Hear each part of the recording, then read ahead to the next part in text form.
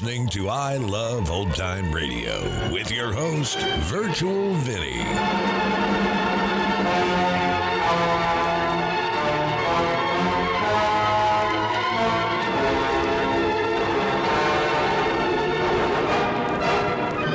It's a new episode here on I Love Old Time Radio. Welcome, Old Time Radio fans. I'm your host, Virtual Vinny. You can interact with us via social media on our Facebook page at I Love Old Time Radio. Send feedback via our contact form on our website at iloveoldtimeradio.com. If you enjoyed this program, please consider supporting us by joining the Vintage Radio Club. All Vintage Radio Club members get access to our Saturday program, in which we present shows that are longer than our half-hour podcasts, which feature productions from Lux Radio Theater and Mercury Theater on the Air, and more.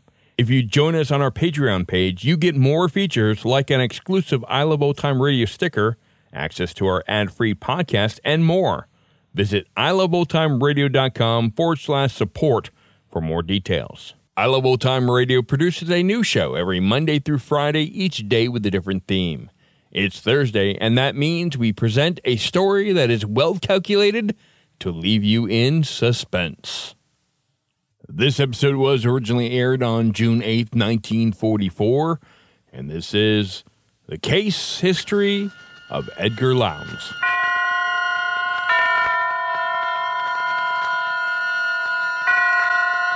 Roma Wines present Suspense. Roma Wines, made in California for enjoyment throughout the world. Salud. Your health, senor.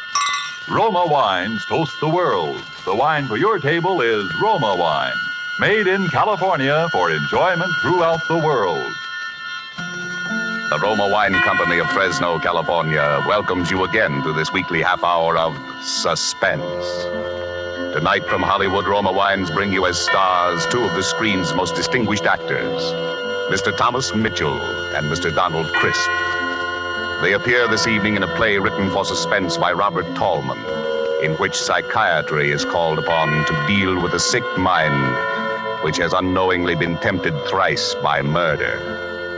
And so with the performance of Thomas Mitchell as the millionaire tycoon Edgar Lowndes and of Donald Crisp as the psychiatrist Dr. Aronson, we again hope to keep you in suspense.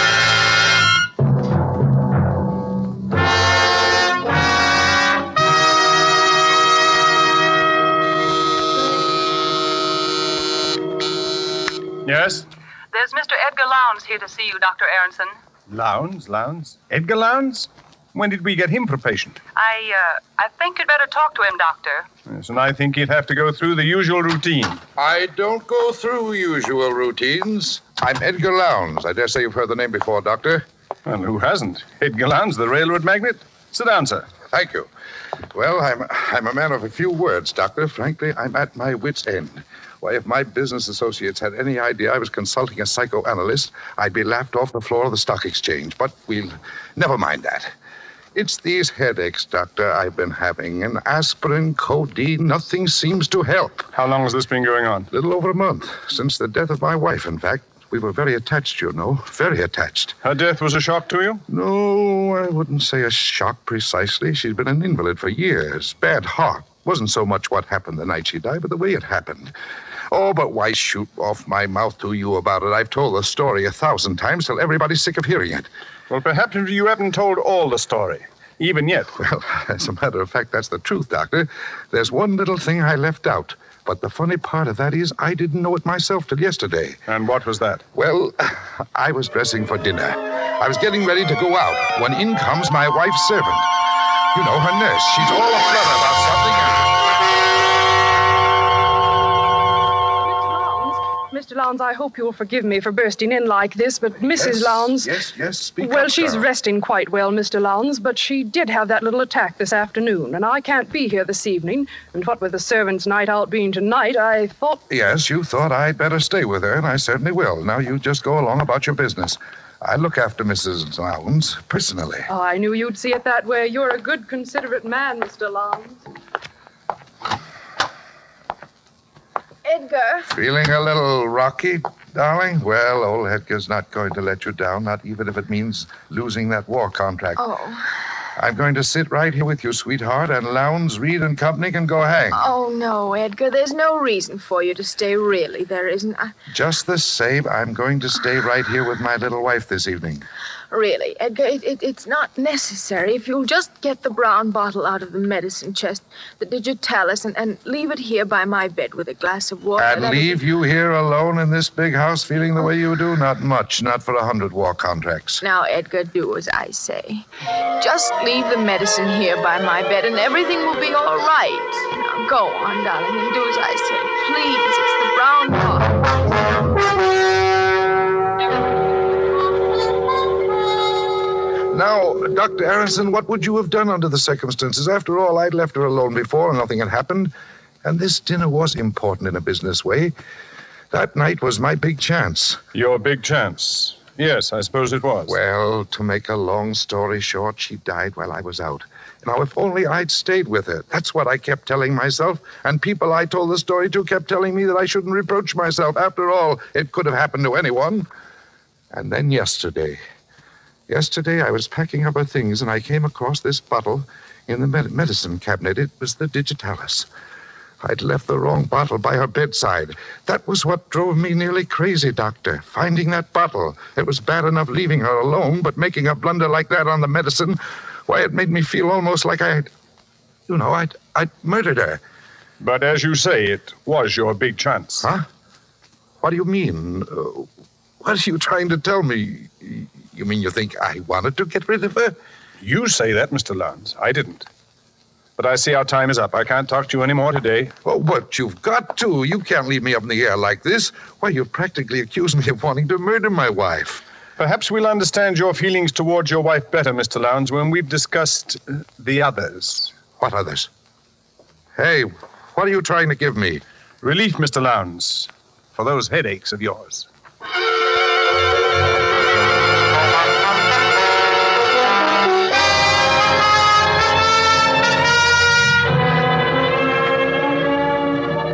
Tonight for Suspense, Roma Wines are bringing you as stars Mr. Thomas Mitchell and Mr. Donald Crisp, whom you have heard in the first act of Case History on Edgar Lowndes. Tonight's tale of Suspense.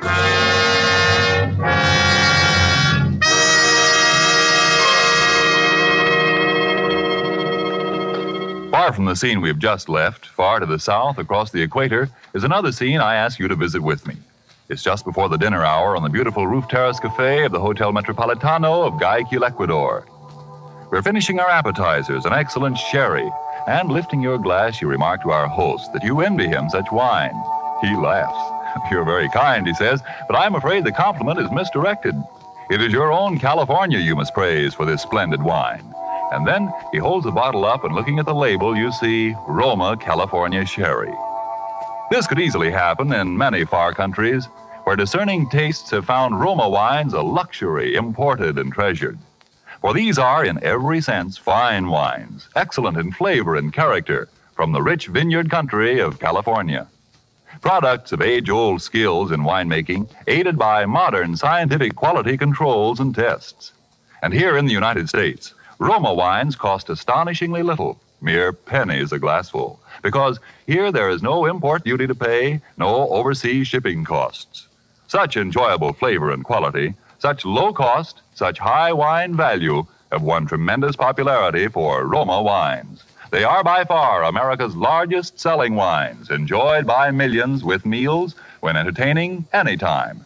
To enjoy these delights yourself, ask for R-O-M-A, Roma wine, made in California for enjoyment throughout the world. And now it is with pleasure that we bring back to our sound stage Donald Crisp as Dr. Aronson and Thomas Mitchell in the title role of Case History on Edgar Lowndes. A tale well calculated to keep you in suspense.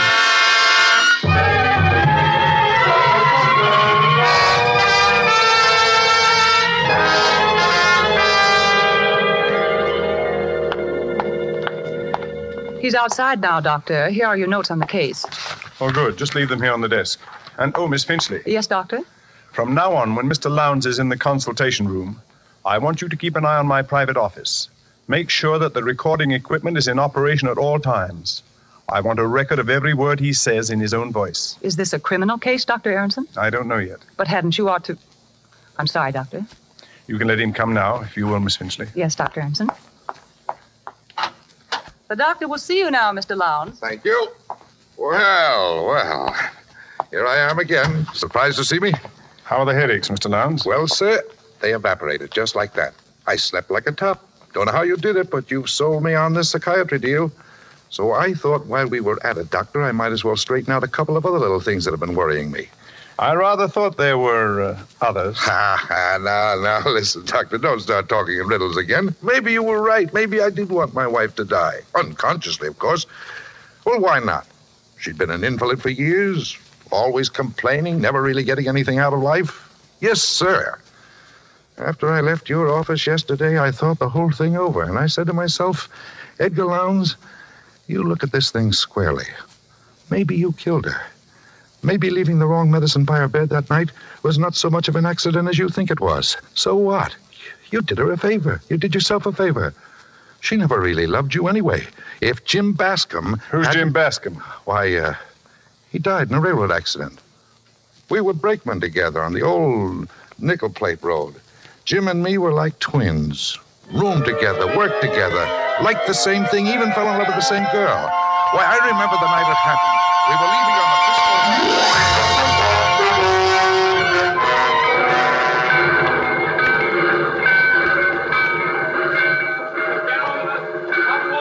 Reckon we better climb on top, Ed. It's our signal. Hey, wait a minute, Jim. There's Virginia. Ah, bless her heart. I knew she'd come to see us. So hurry up, sweetheart. Oh, gee, I'm glad. I was afraid I'd be too late. There's not a train in the whole nickel plate line you wouldn't hold up for us, Virginia. Oh, Jim. Baby. Hey, what about a kiss for me, too? Why, Edgar, you're jealous, I do believe. Well, why not? Oh, there. How's that? Like my own sister. Ah, come on, Ed. They're getting impatient up there. You've got to tell him this time. You hear me, Jim? Yeah, I'll tell him. I promise, Virginia. Hey, come on, Jim. Come in, Ed. Come in. One more kiss, baby. Oh, darling. My darling, take care of yourself, Jim. I will, baby. Don't forget to send out the invitations.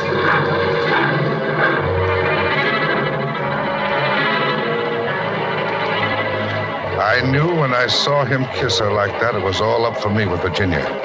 Jim told me when we were crossing the divide. He and Virginia were going to be married the minute they got back to Milwaukee. We were carrying an extra heavy load that haul, and when we started down the pass... Ed, for the Lord's sake, watch me close. Don't turn your wheel till you see me turn mine. One jolt away, this train's rolling down the grade, and we'll all land in the ravine. Sure, Jim. Don't worry. I gotta be in good shape for that wedding, remember? Yeah, I remember.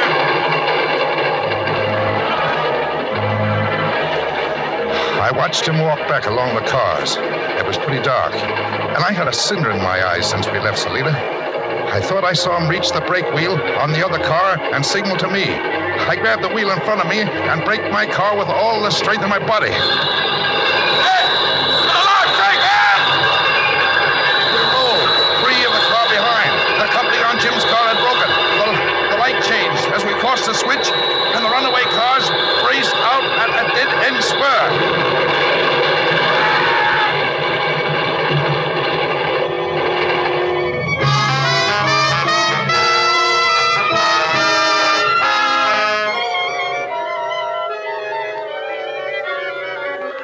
I saw Jim's body jolt free of the splintering car and hurtle out over the gorge. Just then we plunged into a tunnel. I never found Jim's body.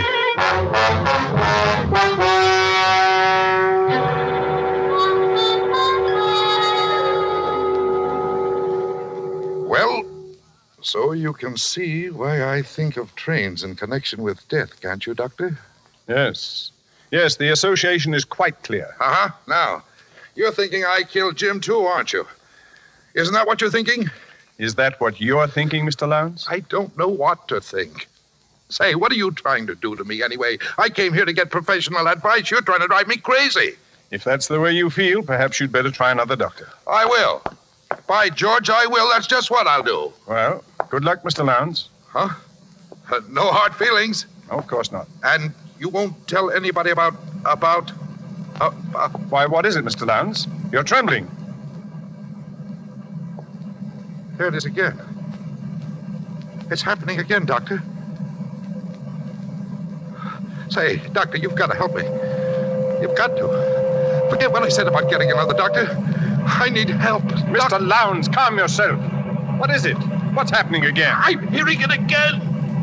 The train. Like in the dream. Make it go away, Doctor. But I hear it too, Mr. Lowndes. It's just a commuting train that passes over the bridge out there. Look out of the window. You can see it. Oh. Oh, of course. Thank heaven. I thought the dream had... You never told me about a dream before. No, and I'm not going to. You know too much already. Yes, Mr. Lowndes, I'm afraid you're right. I know too much already.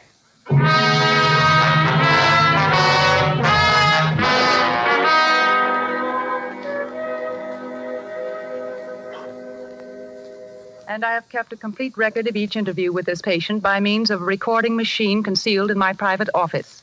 There is no doubt that the patient has twice committed murder unconsciously, and on the day the patient stopped the analysis, he exhibited hysterical symptoms which were brought on by the sound of a railroad train.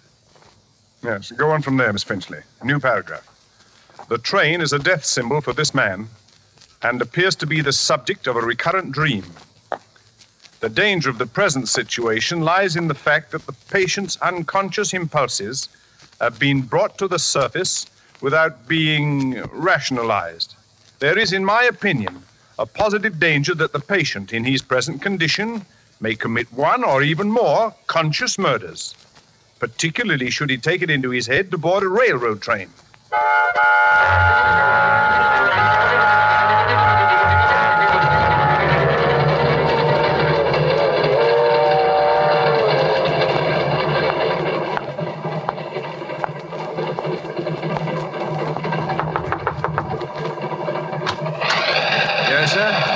Pardon me, but I noticed you were traveling alone, too, and I wondered if you'd like to join me in a little game of cards. Oh, well, that's a great idea. Come on in. Thank you. Railroads are my line. Edgar Lowndes. Not E.J. Lowndes? Uh-huh. Oh, well, this is in the nature of an honor.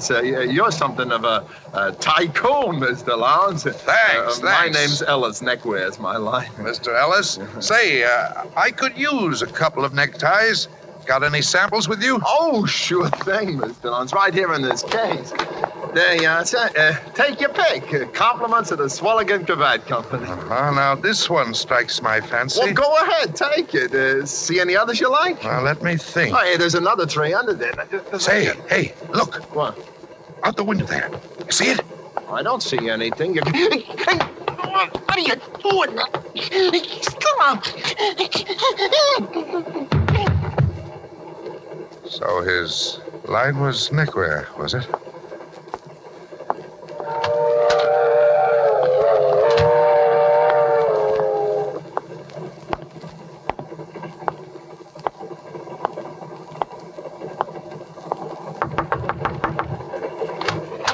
Yes, sir. Pardon me. But I noticed you were traveling alone, sir, and I wondered if you'd like to join me in a little game of cards. Oh, that's a good idea. Come in. My name's Jenkins. Cutlery's my line. Knives, scissors, and surgical instruments. What's your line?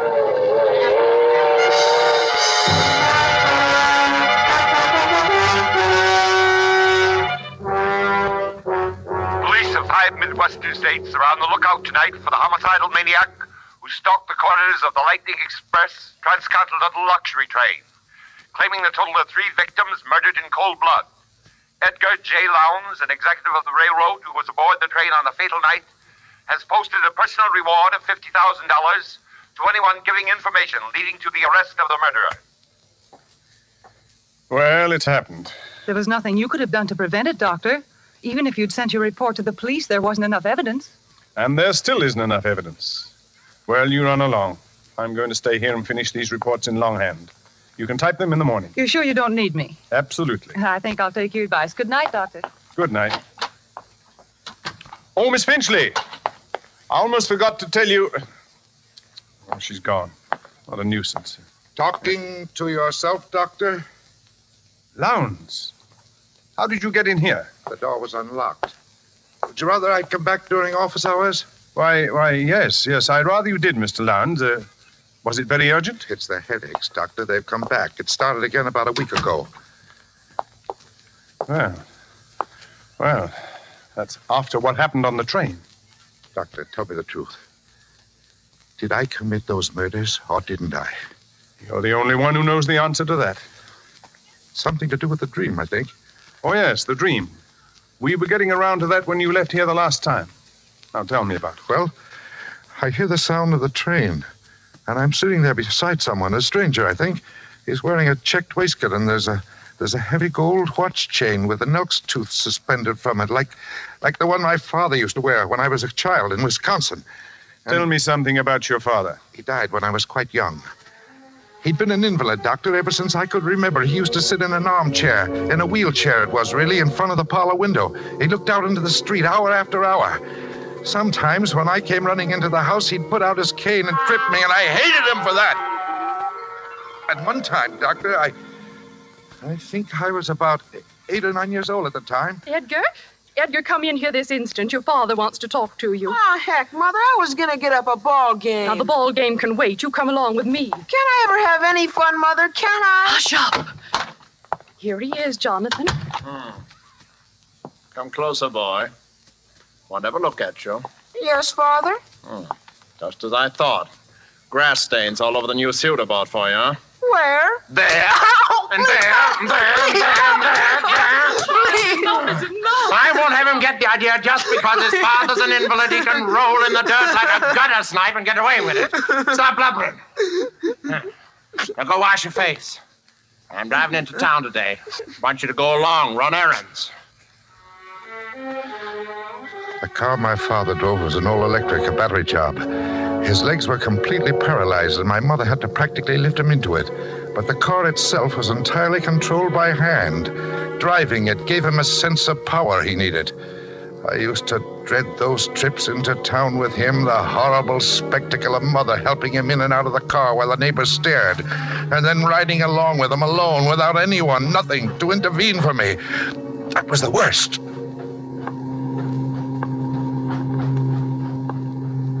Ma, speak up, boy. Why don't you say something? Cat got your tongue? No, sir. I don't know why I had to raise a boy like you. You don't even keep me company on these trips into town. Poor helpless invalid, your own father. I'm sorry, sir. Sorry. I think I'll give you another caning when we get home, just to make good and sure you're sorry, huh? What'd you say to that? Oh, bother. Now look what's happened. Stalled. Battery's run down again. Get out and open the hood in the back, boy. You see a switch there. Turn it to the left where it says reserve battery. Hurry up. We're stopped right on the railroad track. Turn the switch to the left where it says reserve battery. Yes. Hurry up. There's a train be along here any minute. Oh, yes, Father. Don't just stand there looking stupid. Go and turn the switch, as I told you. What's the matter with you? Have you gone crazy? Don't you hear the train coming, Edgar? Edgar, you want your father to be killed? I can't get out of here by myself, Edgar. Now, please do as I say. No, the train could kill you for all I care. I'm going back home. Son, don't you understand what you're doing? You're murdering your own father. Now, this is murder. Murder, I tell you, murder. Murder. Murder.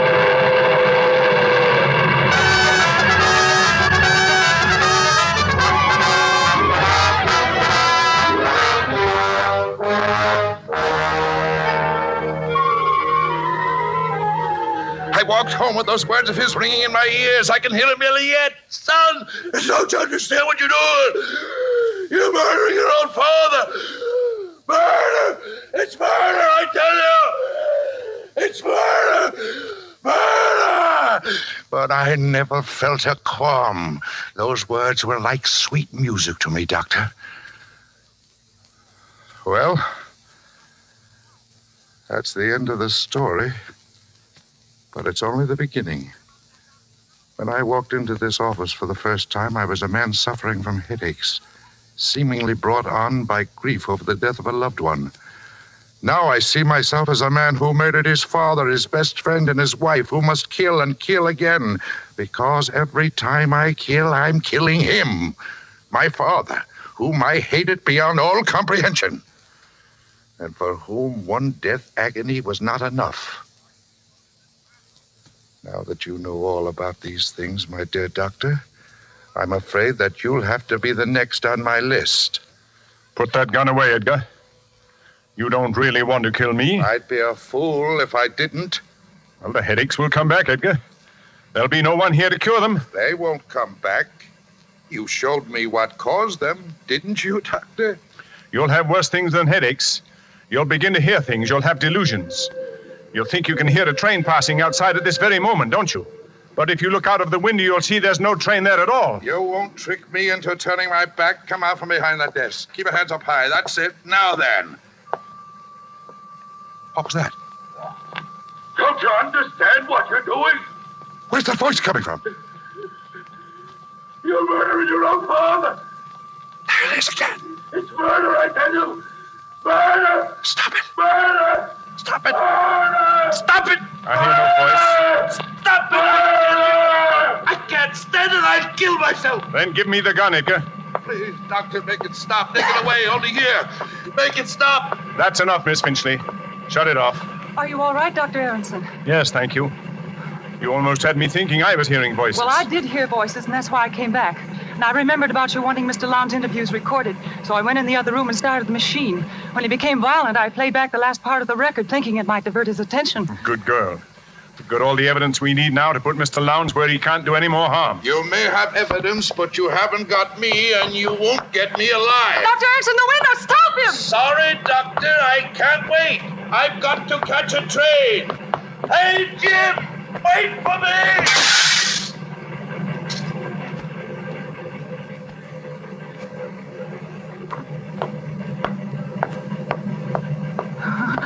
21 floors to the street. Or is it 20? Do they skip 13 in this building? Well, it doesn't matter to Lowndes. He's back with his friend Jim Bascom on the old nickel plate line. Listen. It's just crossing the divide.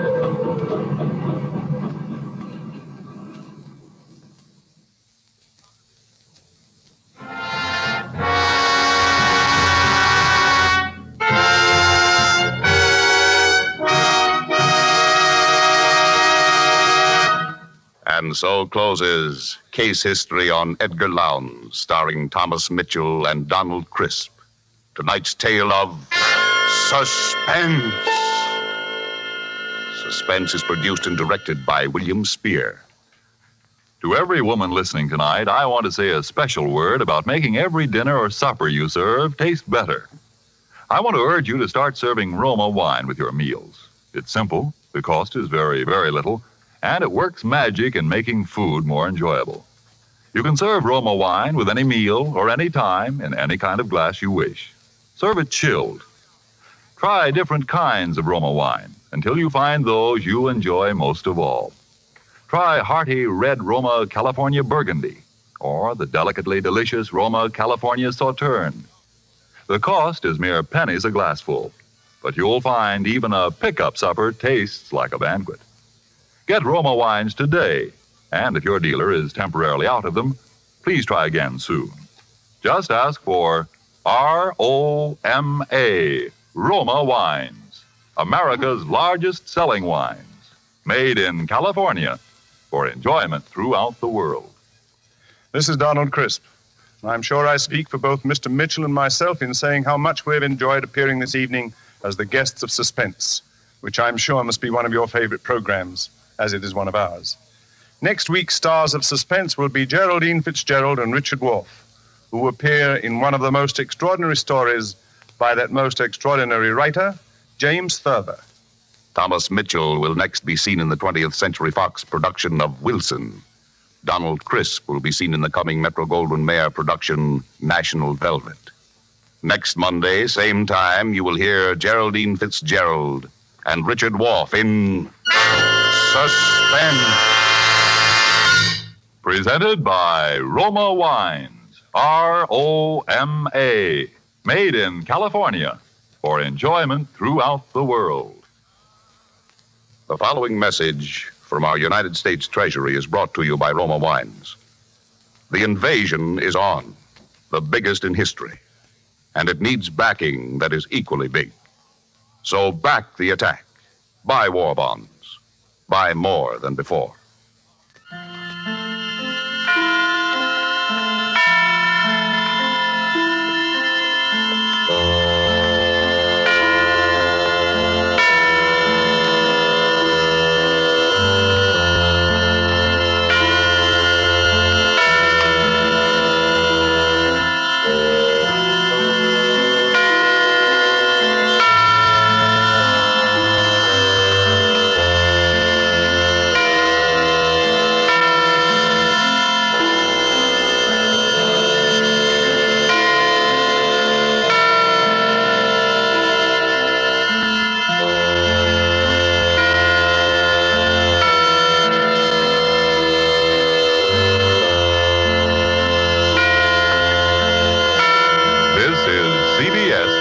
The Columbia Broadcasting System.